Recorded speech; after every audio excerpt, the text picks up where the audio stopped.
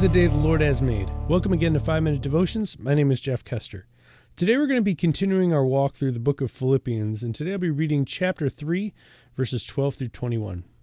I don't mean to say that I've already achieved these things or that I have already reached perfection, but I press on to possess that perfection for which Christ Jesus first possessed me. No, dear brothers and sisters, I have not achieved it, but I focus on this one thing, forgetting the past and looking forward to what lies ahead. I press on to reach the end of the race and receive the heavenly prize for which God, through Christ Jesus, is calling us. Let all who are spiritually mature agree on these things. If you disagree on some point, I believe God will make it plain to you, but we must hold on to the progress we've already made. Dear brothers and sisters, pattern your lives after mine, and learn from those who follow our example. For I've told you often before, and I say it again with tears in my eyes, that there are many whose conduct shows they are really enemies of the cross of Christ. They are headed for destruction. Their God is their appetite. They brag about shameful things, and they think only about life here on earth. But we are citizens of heaven, where the Lord Jesus Christ lives, and we are eagerly awaiting him to return as our Savior. He will take our weak mortal bodies and change them into glorious bodies like his own, using the same power with which he will bring everything under his control. Now, I'm sure most of you have heard at least a section of this verse, especially the part where it says, I press on towards the goal. I run the race to receive the prize. You know, maybe that's your life verse. Maybe it was your baptism verse or your confirmation verse, or maybe it's a verse that's just hanging on a poster in your room. Whatever it may be, it's a really, really common verse that people refer to all the time, especially when they're going through hardships. Now, maybe in your life, you're a cross-country runner or a track runner. Maybe you just like running in particular. I would love to tell you that I was great at track, that I was great at cross-country. I was none of those things. I hated running. I still hate running to this day. It is one of the things that I least like to do. But a couple years ago, I got in my mind, and I was challenged by my cousin to go do this thing called a Spartan race. And I'm not sure if you know what it is, but you run 5 miles, which on the surface, you could probably do. 5 miles is not too long.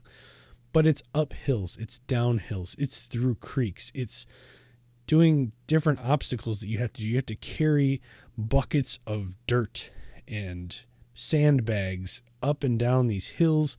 You have to throw a spear. You have to jump over fire, all these things. It was the most difficult thing I have ever had to do in my entire life. I mean, I've run a couple races since then. I've run a half marathon, and that was rough. But nothing was as rough as these 5 miles. It was so grueling. It was the hottest day in July. It was so bad. And all I could think about was this verse. I just kept coming back to it.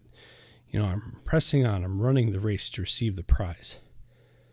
And with all the obstacles and all that, I would have taken those junior high cross country meets in a heartbeat as opposed to this race. I mean, I can't express to you how grueling and tiring it was. But it's been a couple years since I did that race. And I think about it now as I just go through the daily grind of life. As I go through work, as I go through being a dad and a father and a husband and a part of a family. And there are days that, man, it's just hard to get up. You just want to be so selfish, but the kids need you, or the house needs repair, or whatever it may be. You just want to be so selfish, but you can't.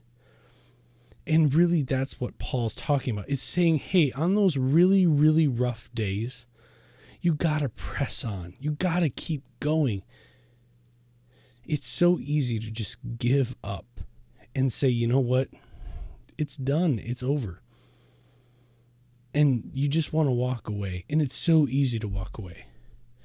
But we're called to press on. And our prize at the end of the day, we don't do it because we get a prize, but we do get a prize at the end. And what that prize is eternal life. It's time in heaven with God. And that's really what I want. I want to spend my eternity with God. So no matter how much I'm persecuted, no matter how I go through life, no matter how hard it is, I press on every day to know that at the end of it all, God's waiting for me to give me a great big hug and say, well done, good and faithful servant.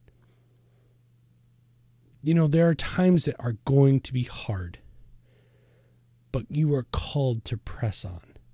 There are times when you just want to give up at work, when you want to give up on family life, when you want to give up on God just overall. But we're called to press on, because I guarantee you at the end of it all, God is waiting there. He wants to welcome you into his kingdom. He wants to welcome you into his family. Because at the end, that's your prize. Not by anything you've done. Because you can't earn your way to heaven. But God's waiting there for you because you ran a good race. The race called life. That's all God wants you to do, is do your best and press on. Don't give up. Let's pray. Heavenly Father, thank you so much for loving us. And God, those times when we want to give up, those times that we just want to throw in the towel and call it a day, God, be with us, guide us, lift us up. Give us the strength to keep going. God, no matter what obstacles get in our way, God, let us keep our eyes on you, because, God, you are our prize. Eternal life with you is our prize. And God, thank you for sending your Son. So at the end of the day, that prize is taken care of. There's nothing we can do.